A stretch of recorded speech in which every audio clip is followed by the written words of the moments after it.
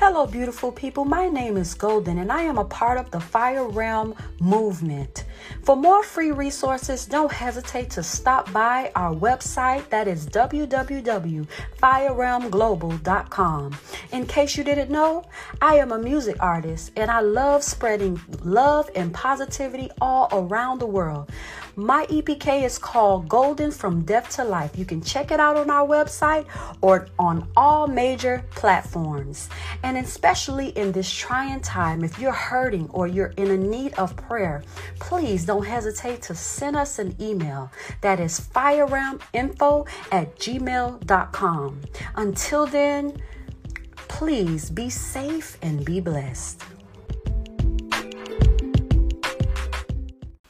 Alrighty. All right, praise God this morning. We're going to go ahead and get right into it, right into the message today. I think like every message that God will use here at the Fire Realm, the minister, or whether it's myself or someone else, I know that the word it can do many different things in your life if you allow it to. And the word actually has supernatural power in it to do the impossible and things like that if you allow it. One of the things that we, for example, don't do that causes the word not to really work in our lives like how we want is because either we don't take notes, we don't go over those notes. And some of us, we do go over those notes or we do take notes and things like that. But we don't really allow that word to meditate and get in our hearts, whether it's through memorizing it and things like that. So when situations happen in your life, because you remember the word and because you spend time in the word, what's going to happen is the word is going to come to your mind in those problems or those situations in life. So it's very important to meditate on the word and allow the word to work in you, to work in your spirit, work in your heart, work in your soul. So and that's what it's all about, right? That's what it's all about, you becoming more and more like Christ. It's all about you learning how to hear from God, how to walk with God, how to see the power of God in your life. The power of God first to change you, and then it can change somebody else.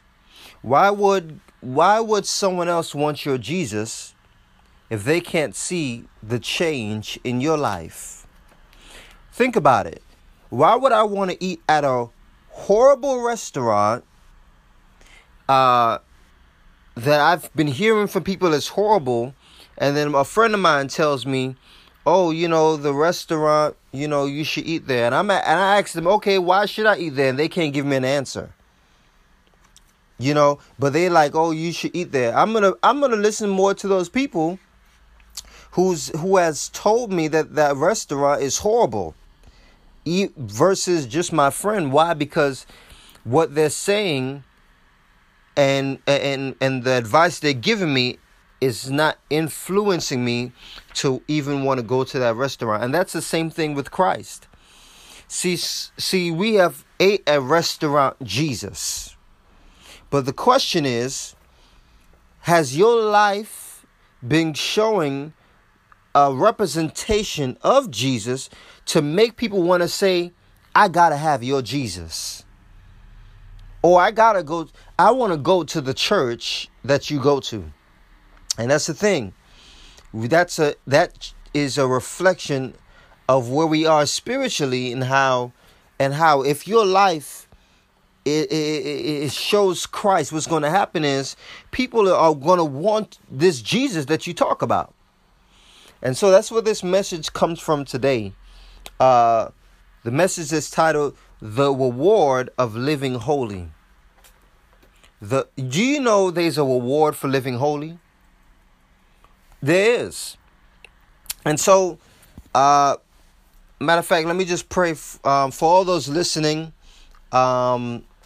all those listen to the recording and all those listen even to the live service today, we welcome you.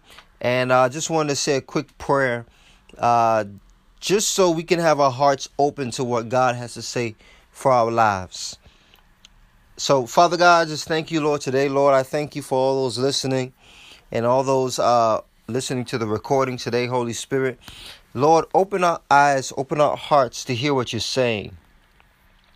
And let us not just hear it, but let us do it so we can receive the rewards of your word. In Jesus' name, we thank you. Lord, I rebuke every spirit that will block your people from hearing what you have to say. Father God, I rebuke witchcraft. I rebuke every deaf, dumb spirit, Lord. I rebuke every spirit of distraction, Lord. Father God, I just rebuke every demon, Lord. And I declare and decree, Lord, your delivering power in Jesus' name to be able to hear what you're saying, Holy Spirit. Father God, I thank you in Jesus' name. Amen. And amen. So, like I said, the title of is The Reward of Living Holy. Do you know there is a reward for living holy? Some of us, you never probably heard that before. Well, I got news for you. There is a reward for living holy. There is a benefit for walking with God. There is. Now, the question is, if I'm living holy, where is my reward?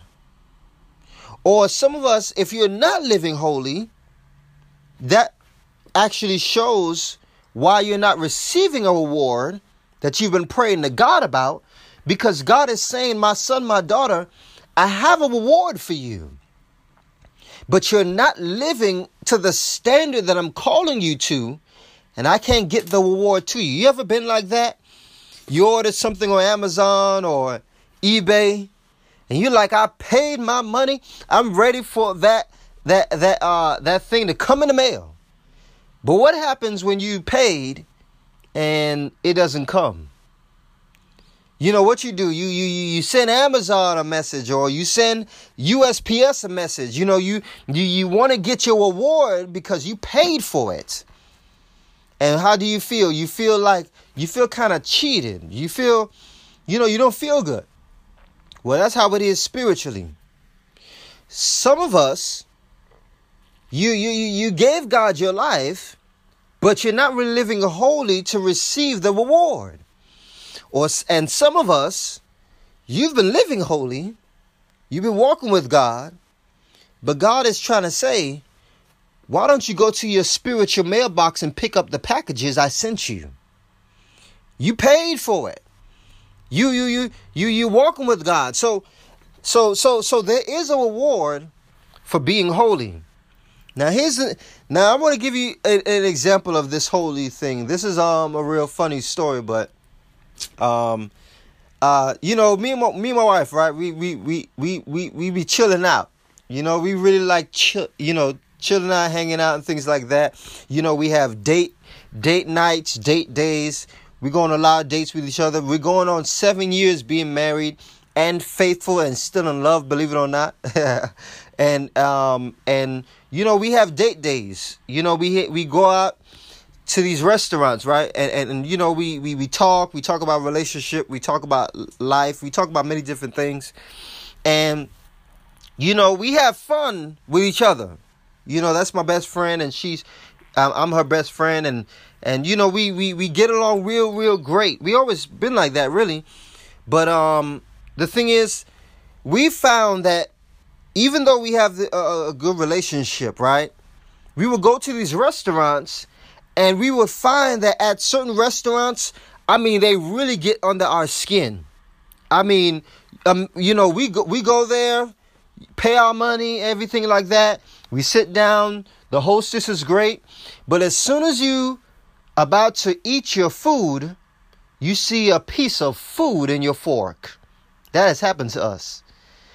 And oh my goodness, hey, you should see my boo. You should see my binoculars. My wife.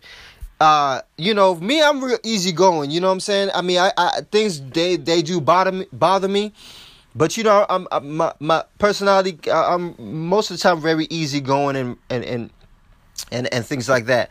But her, oh, that's like her pet peeve. She'll tell you, she hates knowing that you telling me I'm about to eat my food, and I'm seeing the residue on my utensils, on my spoon or fork. I'm seeing the residue from someone else's meal, from someone else's mouth. And I don't know what that person has in their mouth. They probably have gingivitis.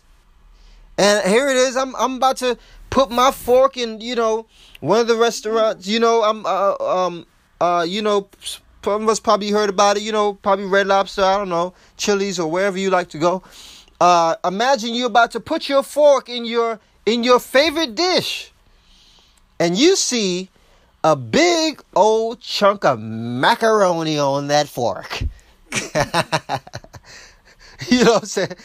You're like, ew, I don't even want to eat here anymore, Well, that has happened to us. And, so the thing is, we've developed a habit. Some restaurants, they're good or whatnot, but others are not, either their dishwasher didn't clean it right or whatnot. So we was like, all right, we say, all right, we don't want to leave this restaurant. So what did we do? We started saying, okay, you know what? Let's just ask for plastic. So that's what we started doing. Not every restaurant we go to, but sometimes, we're very observant to know if for a certain restaurant it has a good dishwasher. And it may not even be the people. It's the type of dishwasher that they're using, because it's a lot of people that come through there. But I use that example because even though it's a awesome restaurant, the utensils, a small detail, can cause the experience of that restaurant to be an experience for you where you have a horrible time. And do you know that's how it is for our lives? God is saying you're in restaurant Jesus. And I want to use you like a server to serve the people. But you keep giving the people I bring in my restaurant dirty utensils. And I'm using that example to describe our lives. Here it is. People come to your life. They come to see Jesus, but because they look at your life that it's not holy, or they listen to your communication and they see the type of music you listen to, that you listen to music that still has cursing and lying and cheating and having sex before marriage, yet you say you know Jesus Christ. But the thing is, people are coming to you, but you're giving them bad utensils. In other words, you're not living holy. And it's giving them a bad taste in their mouth. That's why no one really comes to you for prayer, or wants to come to your church, or wants you to help them in their spiritual life. Why? Because you're not living like how you say. But what happens when you are living the scriptures, when you are living the word of God, you're going to find that people, they want to find out the church you go to. They want to come and ask you questions. They want to, they want you to pray for them. They want to know who your pastor is, or who a spiritual leader around your life that they can get help. Why? Because they've experienced restaurant Jesus through your life. Now here's the next point. I wrote this down. What is living holy? Well, if you want to know the definition of holy, some of us, your definition of holy is, it has to be correct. The definition of holy is this: dedicated or consecrated to God or a religious purpose. In other words, it's sacred. And what does sacred mean? Sacred is like a relationship with a husband and wife. It's a sacred relationship. It's something special. It's not for everybody. So here's the next point. What is consecration? Consecration. Well, consecration and holiness is kind of like the same thing. Here's what consecration means. The action of making or declaring something, typically a church, sacred. Something set apart for God. See, when you say, I want to take time to fast, or I want to take time to pray, or I want to take time to be in the Word of God and spend time studying God's Word, what you're doing is you're consecrating yourself.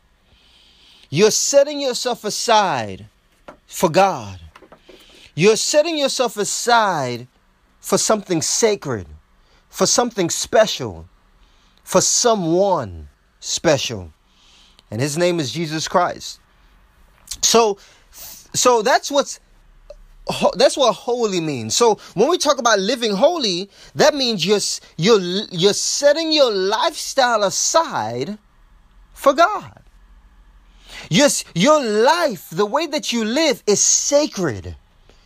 You can't go everywhere. You can't do everything. It's like a marriage where you can't let everybody in your bedroom. You can't let everybody in your life. Why? Because that marriage between the husband and wife, it's special. It's sacred. So your life, if you're married to God, you can't let everybody in your life. You can't do whatever you want to do. Why? Because your life is holy. It's consecrated. It's sacred. It's special. You are special.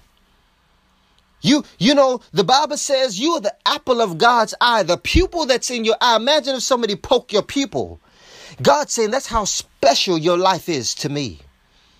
You're not just anybody just going through life. You're not just this person in school or this person at your job. No, you're walking in a higher calling than that. Your life is sacred. It's set apart. God is saying you're my special bride. And you'll find in the scripture a lot of times that God talks about his people as his bride as an example of the closeness that he wants with his people, with his children. So that's what's living holy. So the next step is, so what happened when I got saved? What happened at salvation? So in other words, okay, yes, I know what holy means, or I'm called to live holy, but why am I called to this sacred life? Well, you got to see what happened when you first got saved. Something happened when you asked Jesus Christ into your heart and into your life. I can prove it to you. Mark chapter 1, verses 4 through 8. We're going to read about John the Baptist real quick, his ministry. John the Baptist was a prophet of God right before Jesus came in the book of Matthew, Mark, Luke, and John, the first three books of the New Testament. He was a prophet that was, his only job was to lead people to turn from their sin. He didn't do any miracles. He didn't do anything like that, but he had a powerful preaching gift over his life. And I wrote this down, that John the Baptist's ministry, it was outwardly non-religious.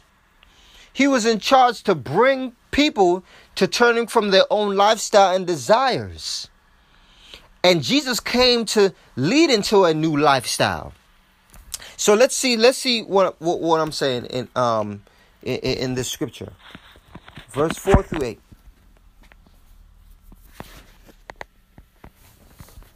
Mark chapter 1, verses 4 through 8. John came, baptizing in the wilderness and preaching a baptism of repentance for the remission of sins. Then all the land of Judea and those from Jerusalem went out to him and were all baptized by him in the Jordan River, confessing their sins.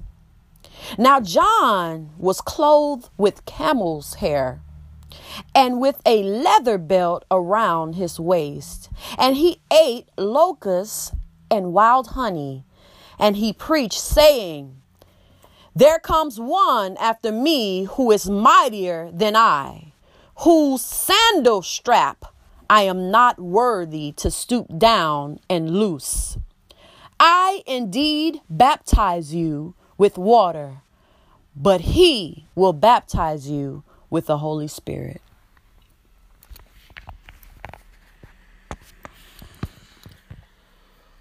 Okay, so now if you notice, let me just grab this here. If you notice, John the Baptist had a very powerful ministry, but notice he was dressed in camel's hair and a leather belt. Matter of fact, some translations, not some translations, but historically, John the Baptist even had locks. And he was out in the wilderness, meaning that he was out in the desert area and things like that.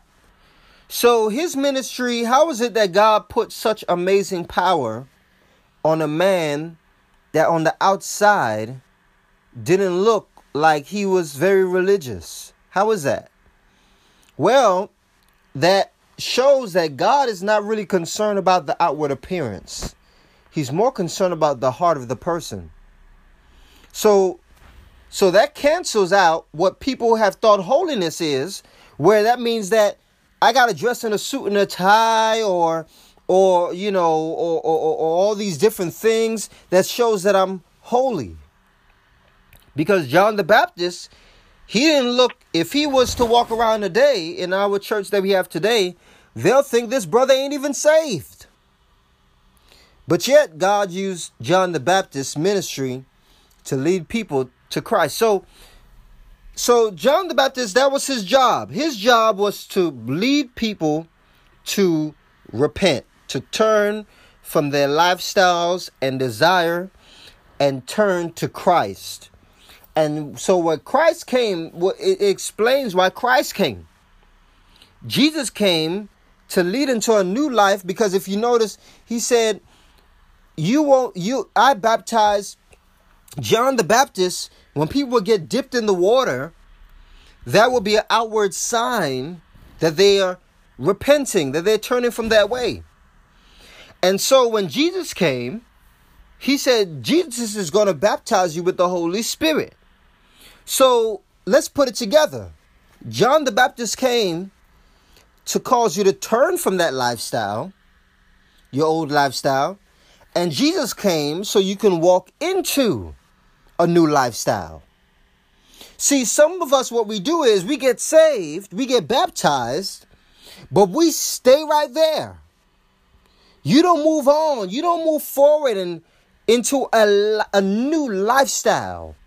In other words, you've gotten saved, you left your old way behind, but you have an issue with what does fun even look like? I mean, when you look at your Christian walk, you're even bored. It's boring for you. When God wants to give you a new sense of what fun looks like. Fun is going to the movies sometimes, hanging out with people, fellowshipping. In other words, spending time with new people, getting to know new people, having Bible studies and saying that, hey, let's all go to a cookout, and things like that. Like God is a real fun God. There's a lot of things to do when you're a Christian. There's so many events, within the community. I remember growing up in the gospel, I went to what's called Christian clubs where, they would play music and have worship and have food and we would break dance, and do stuff like that. Dance contests, freestyle contests. I mean, it was fun. Still is. I get so lit now, but the thing is, God just wants to change our lifestyle and our definition of what fun looks like. So Because see, here's the thing. Sometimes we say, oh, I feel like I'm not doing anything, or I'm bored, and what's happening is you're not allowing God to change your view of what fun or this lifestyle with Christ looks like. And then you have a struggle with even knowing that you're saved. Because you say to yourself, well, I don't feel any different, or things like that. Well, in Romans chapter 10, verse 9 to 10, I could prove that you're saved according to the scripture. Romans chapter 10, verses 9 and 10 is going to show you that even though you may not physically feel anything differently, and you may not see anything differently, whereas you don't really know how to, what fun even looks like as being a Christian, or how to even walk with God, this is proof to know that you're saved. Romans chapter 10, verse 9 and 10. Here's what it says.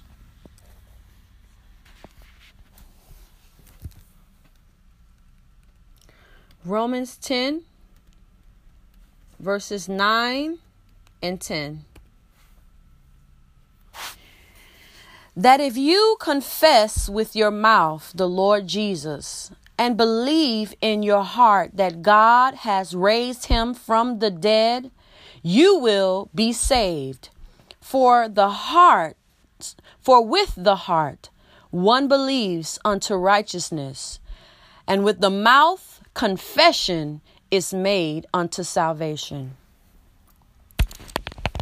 There it is. It's very simple.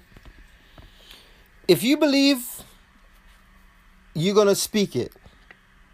And it's going to be reflected in your lifestyle. Why? Because you're living from the heart. You believe in your heart that Jesus Christ, he rose from the dead. And the scripture is black and white. It's very plain.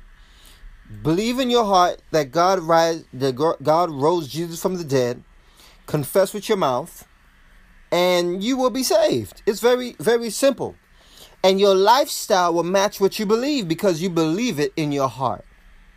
That's how you know you're saved. Some of us are waiting to juke and roll around and vibrate on the floor or something like that to prove that you're saved. You're waiting for somebody to lay hands on you or something like that, and you want to feel googly. Yeah, it doesn't work like that.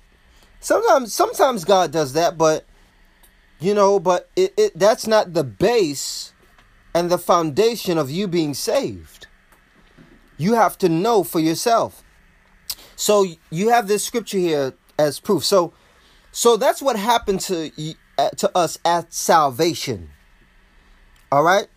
You have scripture that shows what happened to you when you first got saved. So when you realize that you're saved and you're a Christian, and you realize that what I've been saved from, what did you been saved? You were saved from your sin. You were saved from death and hell. You were saved from living a life and an eternity without God, without hope, without joy, without peace. God did it all for you at salvation. And what will happen is it would birth about a thankfulness. When you realize that you're saved, it would cause a thankfulness in your life. But here's the question. Did thankfulness, and I wrote this down, did thankfulness birth a desire to live holy, to serve, and to sacrifice? In what Jesus Christ did for you on the cross when you got saved, the question is, did it birth about a thankfulness in your life? Because if it did, we can see it. Another person should be able to see it. How? They're going to see the desire in your life to live holy. They're going to see the desire in your life to serve. They're going to see the desire in your life to want to sacrifice for God. It's very plain.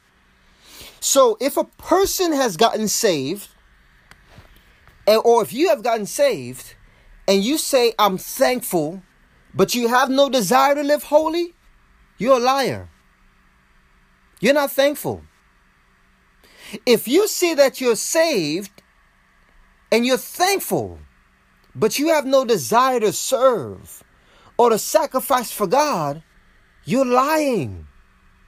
Why is it you're lying to yourself? Because if a person is really thankful, shouldn't it cause them to have actions that lines up with what they're thankful for? Think about it.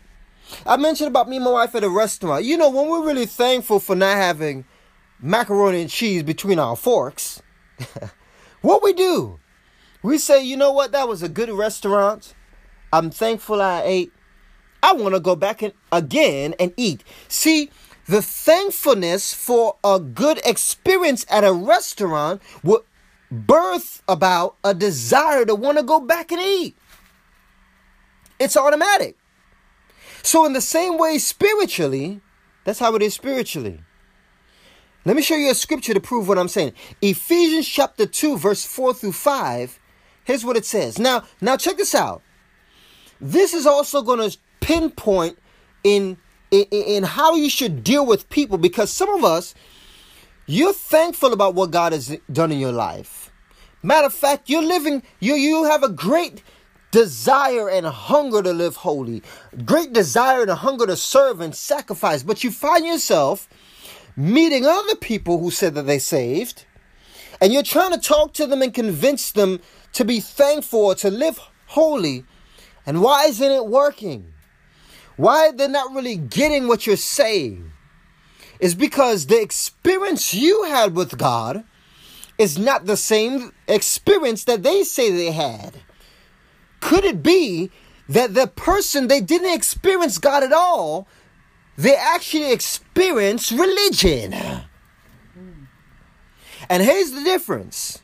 When you experience religion, you're experiencing, in other words, like if I go to church and I have a great time at that church, and all they told me was to give money, say for example, and I say, you know what, I believe I'm going to be blessed because I gave my money.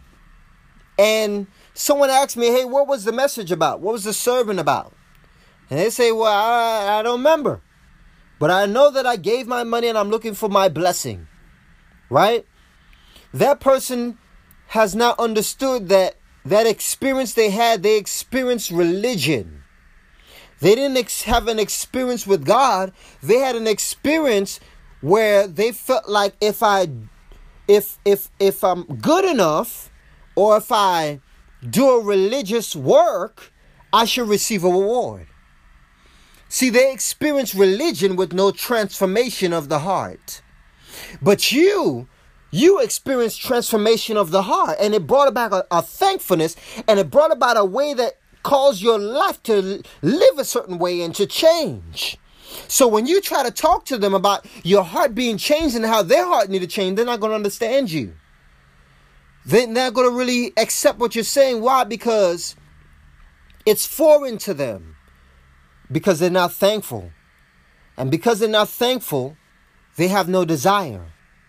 And because they have no desire, they're not going to have a desire to live holy, to serve or sacrifice for God, like how you're doing. So, let me show you what it says in Ephesians chapter 2, verse 4 through 5. But God, who is rich in mercy, because of his great love with which he loved us, even when we were dead in our trespasses, made us alive together with Christ. By grace you have been saved, and raised us together and made us sit together in the heavenly places in Christ Jesus. So if you notice, the Bible says it's by grace. In other words, you didn't deserve what God gave you.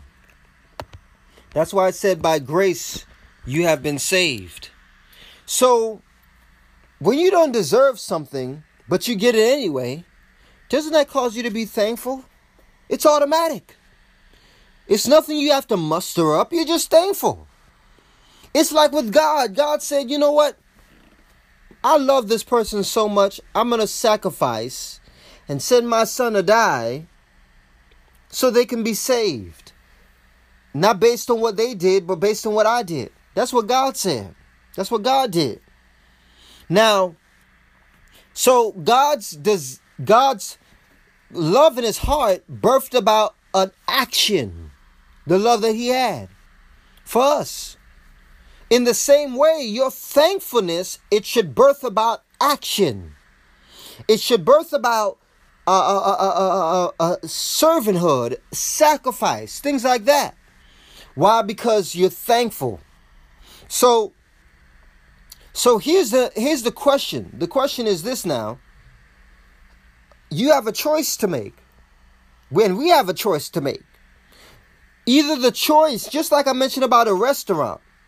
When you get that fork and you got a big old piece of macaroni and cheese in between the fork, what do? Do you still continue to use it?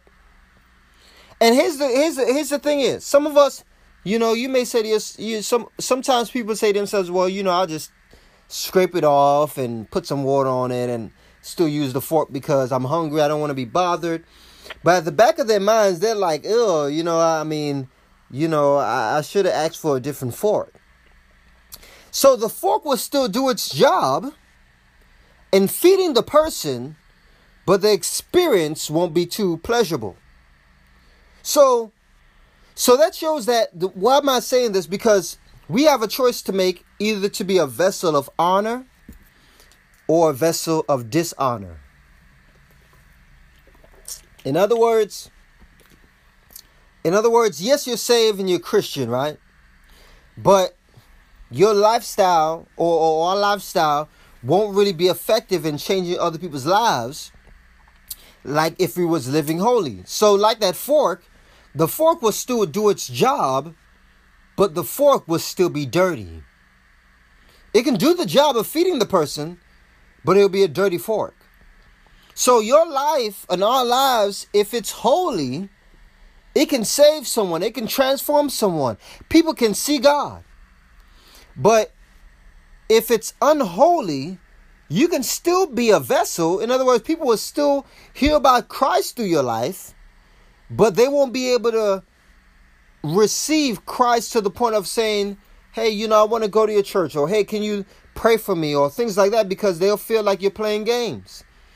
They'll still hear about Christ now and maybe go on their own personal time and pray to God themselves, but you won't be the influence that caused them to do that.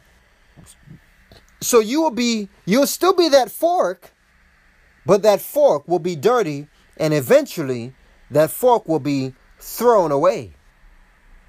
So here's the thing. So when I say a vessel of honor and a vessel of dishonor, what does that mean? A lot of times you'll hear that in the scripture. You'll hear that in the word of God. And we need to understand what that means. A vessel is a hollow container, especially one used to hold liquid, such as a bowl or cask. And an example of a vessel of dishonor versus a vessel of honor, we're going to see one last story in the book of Luke, chapter 17, verse 11 to 19.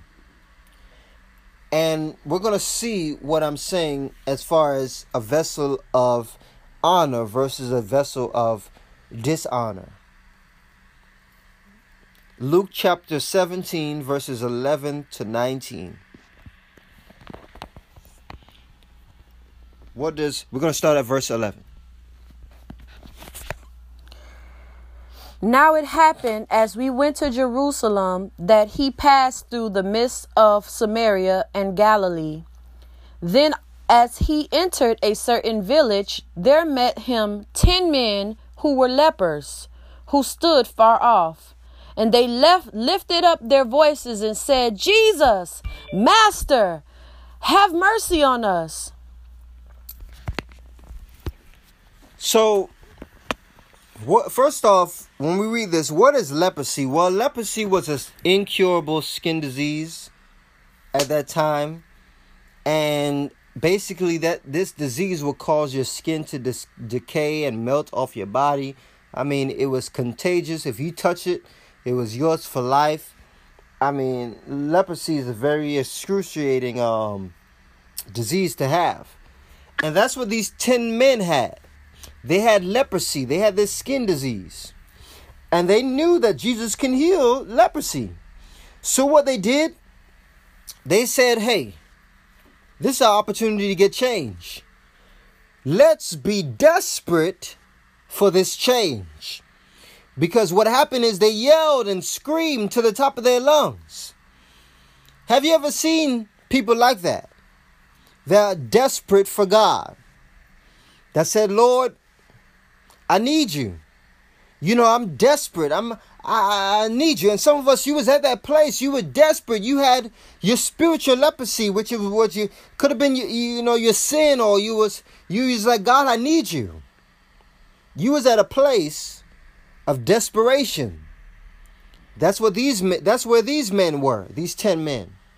They were desperate because if you had leprosy, you couldn't really hang around with people. You stayed off because people didn't want to be around you because they were afraid that you would touch them. So society rejected them. And they were tired of that. They was at a place of desperation. Verse 14. So when he saw them, he said to them, "Go, show yourselves to the priests." And so it was that as they went, they were cleansed. Now, if you notice, Jesus, he was like, okay, you expecting me to just lay hands on you or speak a word to you so you can be healed. No. Go and show yourself to the priest, to the religious establishment at that time. You know what that shows about Jesus? Jesus, even though he was Messiah and he believed that God sent him to bring about a new movement with the kingdom of God, he still respected the religious establishment. He wasn't out here saying, oh, don't go to the priest. No, he said, go to the priest. Go show yourself to the priest. So there was still a respect for the religious establishment at that time, though he knew the truth. And what does that mean for you? That means that, even though you're saved and you're Christian and you know what religion looks like, that doesn't mean that you should dishonor or disrespect people who may be religious. Some people, they just don't know. Or some people, you need to pray for them because they were raised that way.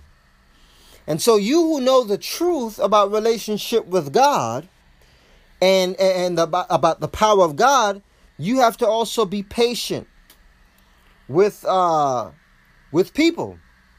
So when Jesus said, go show yourself to the priest, it must have been something also in their hearts that had an issue with that religious establishment that brought about the leprosy in their lives, because leprosy was seen as something that came from you sinning.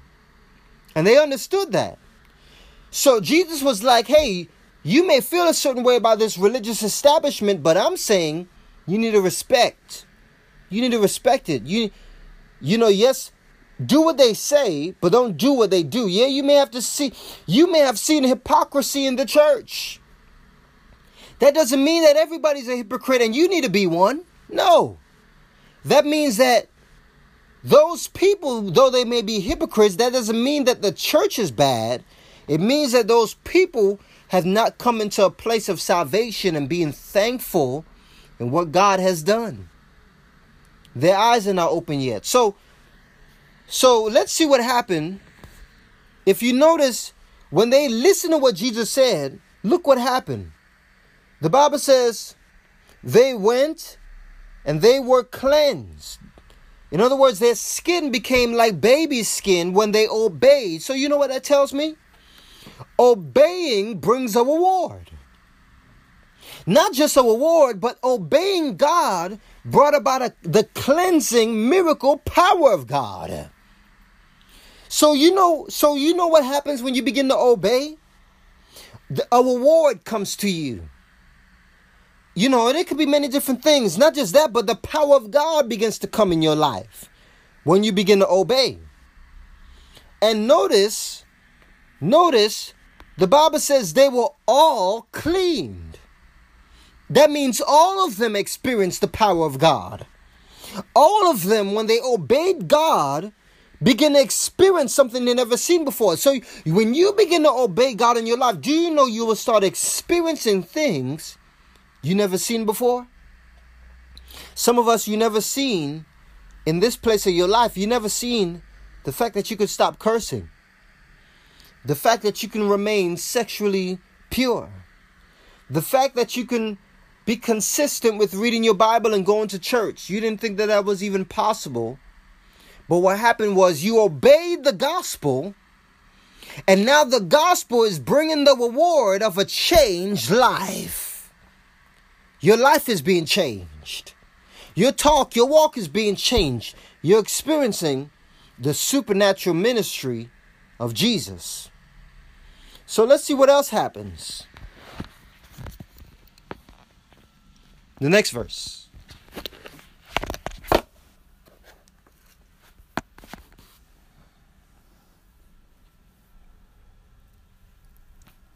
And one of them, when he saw that he was healed, returned, and with a loud voice glorified God, and fell down on his face at his feet, giving him thanks, and he was a Samaritan.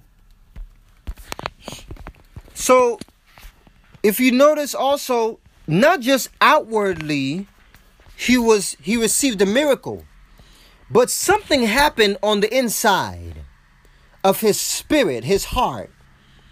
It was not just a physical change for him. He had a change in attitude. He had a lot of gratefulness. He came back to honor Jesus. He said, I want to come back and respect Jesus. I want to learn from Jesus. I want to go to his feet. I want to choose to live differently because he experienced not just an outward change, but an inward change as well. Matter of fact, he even had a loud voice and he was unashamed to let the world know about this Jesus. He fell down on his face, giving thanks to God. And you know what else the Bible said? The Bible says he was not just at Jesus' feet, which is a place of learning, growing, and hearing from Jesus, but the Bible says that he was a Samaritan. You know what the Samaritan were? They were like the outcasts of Israel. Because at that time, the Samaritans, their descendants and their great-great-grandparents came from nations who were not a part of Israel. So they were seen a certain way in Israel, these Samaritan people, and they were seen as outcasts of Israel, outcasts of Jews. They felt like, hey, you don't belong here. But yet, the Bible is saying that this Samaritan not just received an outward miracle, but something happened in his heart. Something changed in him. He said, man, I experienced Jesus' supernatural power. I don't want to just go on and enjoy my miracle. I want to tell him thank you. I want to come back and worship him. I want to come back and be at his feet and learn and grow. Have you ever seen that before? You know, as a pastor, I've seen that in ministry. So many people receive miracles from God. So many people receive prayer and they say, oh, I want to testify for my miracle. And they want to do all that. But not a lot of people will come back like how this Samaritan leper did. And say, you know what? I want to come back to this ministry that gave me my miracle. I want to be a disciple. I want to learn. I want to grow. I want to respect and honor the anointing. I'm grateful. I got to change an attitude. I want to learn everything they got to learn that he needs to learn about God. I'm not missing no service. The devil is a liar. I'm going to be at service every time the door opens because I'm so thankful about what God has done for me. But here's the crazy thing. When you read this story, where are the 10? I mean, where are the other 9 people? Didn't the Bible say that Jesus healed 10 lepers? Why we only see 1 coming back? Let's see what happened. Verse 18.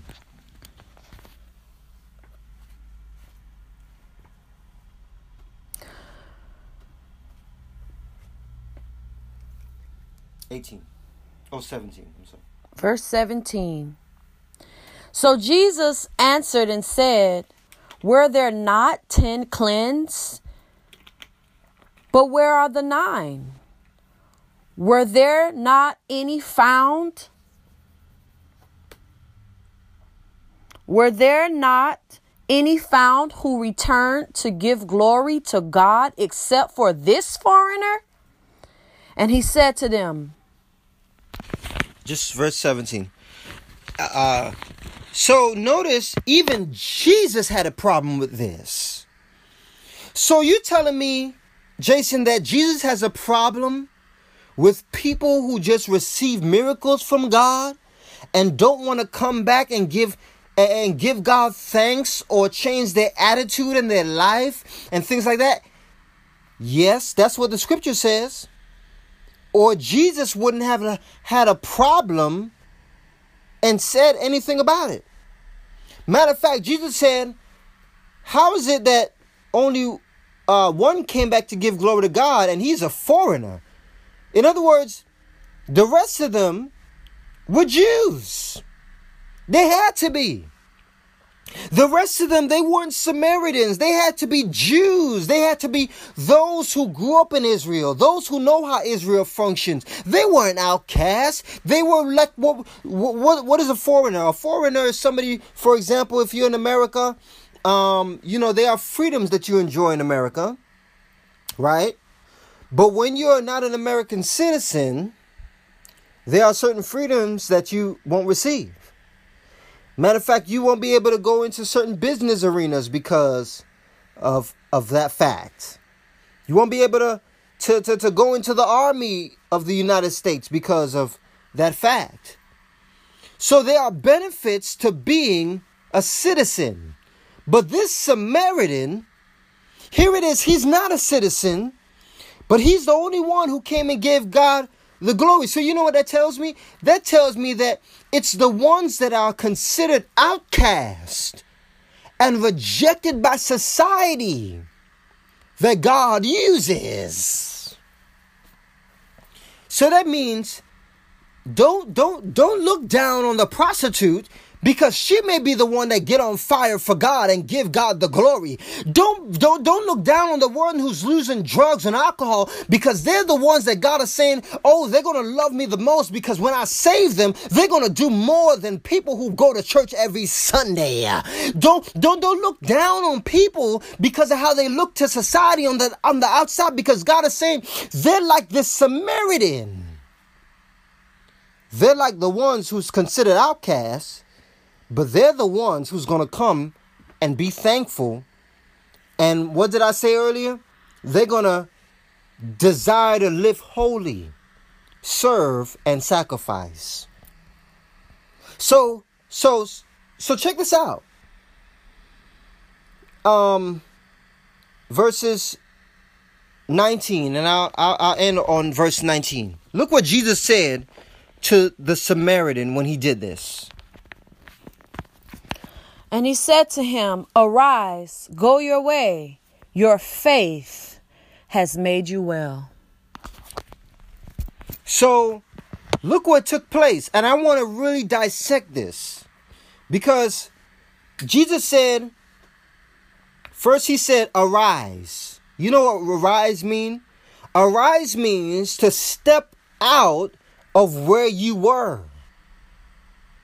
Right? And this is what he said, go your way. You know what go means? Go means walk into your new identity and lifestyle. In other words, let me break it down like this. This leper, this man with a skin condition, he had to arise and go, right? He had to step out of where he was and walk into his new identity and lifestyle, because this is what his identity was. He was seen as sick. That's one. He was seen as rejected. That's two. He was seen as someone who was cursed by God. But here it is. He obeyed what Jesus said, and now he's no longer where he was. He's not sick no more. He's healed. So he can boldly say, I am not sick. I am now healed. So he stepped out of where he was. And here go his new identity. He walked into a new identity, because what happens when you're not sick no more? You can walk around. You can party. You can go to party. You can go out, enjoy life. You can party. People will be happy for you. You could be in new surroundings. It's a whole different lifestyle than when you're sick. It's a new identity you have. Have you ever been like that? Where people, they saw you based on where you were? In other words, when they saw you as this person who was this way or that way, and they saw you in that certain way, but they didn't realize the change that has happened in your life. And now, even how they deal with you and speak to you, it's based on where you used to be. You ever been there? I've been there. People treat you based on who you used to be, and don't even realize that you did what this leper did. You arose and you went your way. You go. You did what Jesus said. You go. There's something called, a man of God say, the go of the gospel, where it takes action to walk into a new identity. I want to say to you this morning that God says that he don't want you to stay in that old identity. He don't want you to stay in that yesterday. He don't want you to stay in that old bitterness, that bitter young man or that bitter young girl, or that used and abused by society, young man or woman or man or whoever you are. He don't want you to stay in that place. Why? Because God said, I want to give you a new identity. I need you to arise and go. But notice what Jesus said after he said arise and go. He said, your faith made you well.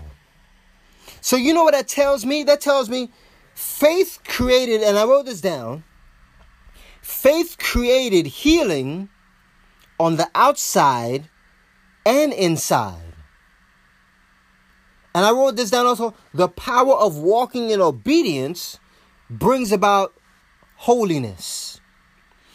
See, his faith, his belief healed him on the outside and on the inside as well. It did an inward transformation.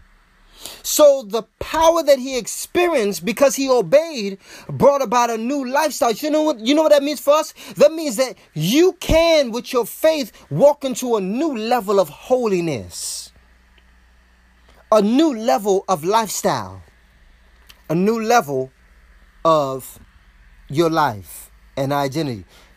And so here's the final point. Holiness now means when people see me, they no longer connect me to my sickness or my past or what I was identified as. But now I'm connected to wholeness, freedom, and royalty. Think about how this sick man felt. He must have been sick for a really, really long time, because he was crying. He was yelling and screaming, saying, God, I thank you. I mean, think about the anguish of people looking at you a certain way every day. Think about the anguish when they see that not only do you have leprosy, but you're a Samaritan. In other words, you're the outcast of Israel. Even the lepers, the other 9 lepers who were Jews, they probably looked at him in a certain way like, hey, yeah, we got leprosy, but at least we ain't no Samaritan. Like you, God really hates you, brother. That's how they were. Because, how do I know that? Because they didn't come back and give God any thanks. They didn't come back and were thankful. So there had to be some type of pride in their life where they even looked at the Samaritan some type of way, because only he came back. So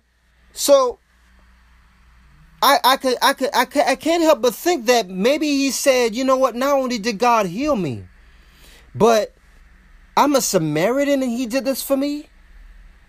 I'm an outcast in society. Before I even got sick with leprosy, I was already an outcast in Israel. But here it is, God has healed me and accepted me as his child. And Jesus said, your faith has made you well. So he must have said, now when people see me, they no longer connect me to my sickness no more. They no longer identify me with who I used to be anymore. Now I am whole. Now I have freedom. Now I am royalty. Now I'm a child of God. And some of us, you may feel like you that leper. You know, now God has connected you to wholeness, royalty, and freedom. And you may say, well, Jason, I don't really feel like royalty. Or, well, how can you say I am royalty? Because according to Revelation chapter 1, verse 6, this is what God says about those who are saved. The scripture says, and has made us kings and priests to his God and Father. To him be glory and dominion forever and ever. Amen. The Bible says that he has made you a king. Or if you're female, a queen. Why? Because God is a king. And if you're his child, that means you're royalty. I'll give you another scripture. 1 Peter 2:9. But you are a chosen generation. God says he chose you. It says a royal priesthood. God says you're royal. You are royalty. You got more royalty than the Queen of England. Because the Queen of England in heaven, she's not going to be the queen of nothing. If she not saved, she not going to be in heaven because there's no England in heaven. The only thing that's there is kingdom. So in heaven, even like we consider the people who are royalty on earth as having power, God says you got power.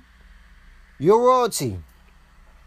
Let me finish here. It says, a holy nation, his own special people, that you may proclaim the praises of him who called you out of darkness into his marvelous light. So the Bible is giving you identity. This is proof of our identity. God says that you're a king or you're a queen in my eyes. Walk like it. God says that not only that, but you're chosen in this generation. I chose you out of all these people. I want to do something with you. I chose you. Walk like you're chosen. God says in his word that you are a royal priesthood. That means you're a priest. You have access to God. Walk like you got access to God. The Bible also says you're a holy nation. You're holy. You're a part of a nation. The nation of Jesus Christ. Walk like you're holy. Walk like you belong to this nation of the kingdom of God. God says his own special people. God calls you special. You're sacred. Walk like it. Walk like you're special. And don't let anybody connect you to your old identity. Because the Bible says that Jesus, he wants you to be like that leper.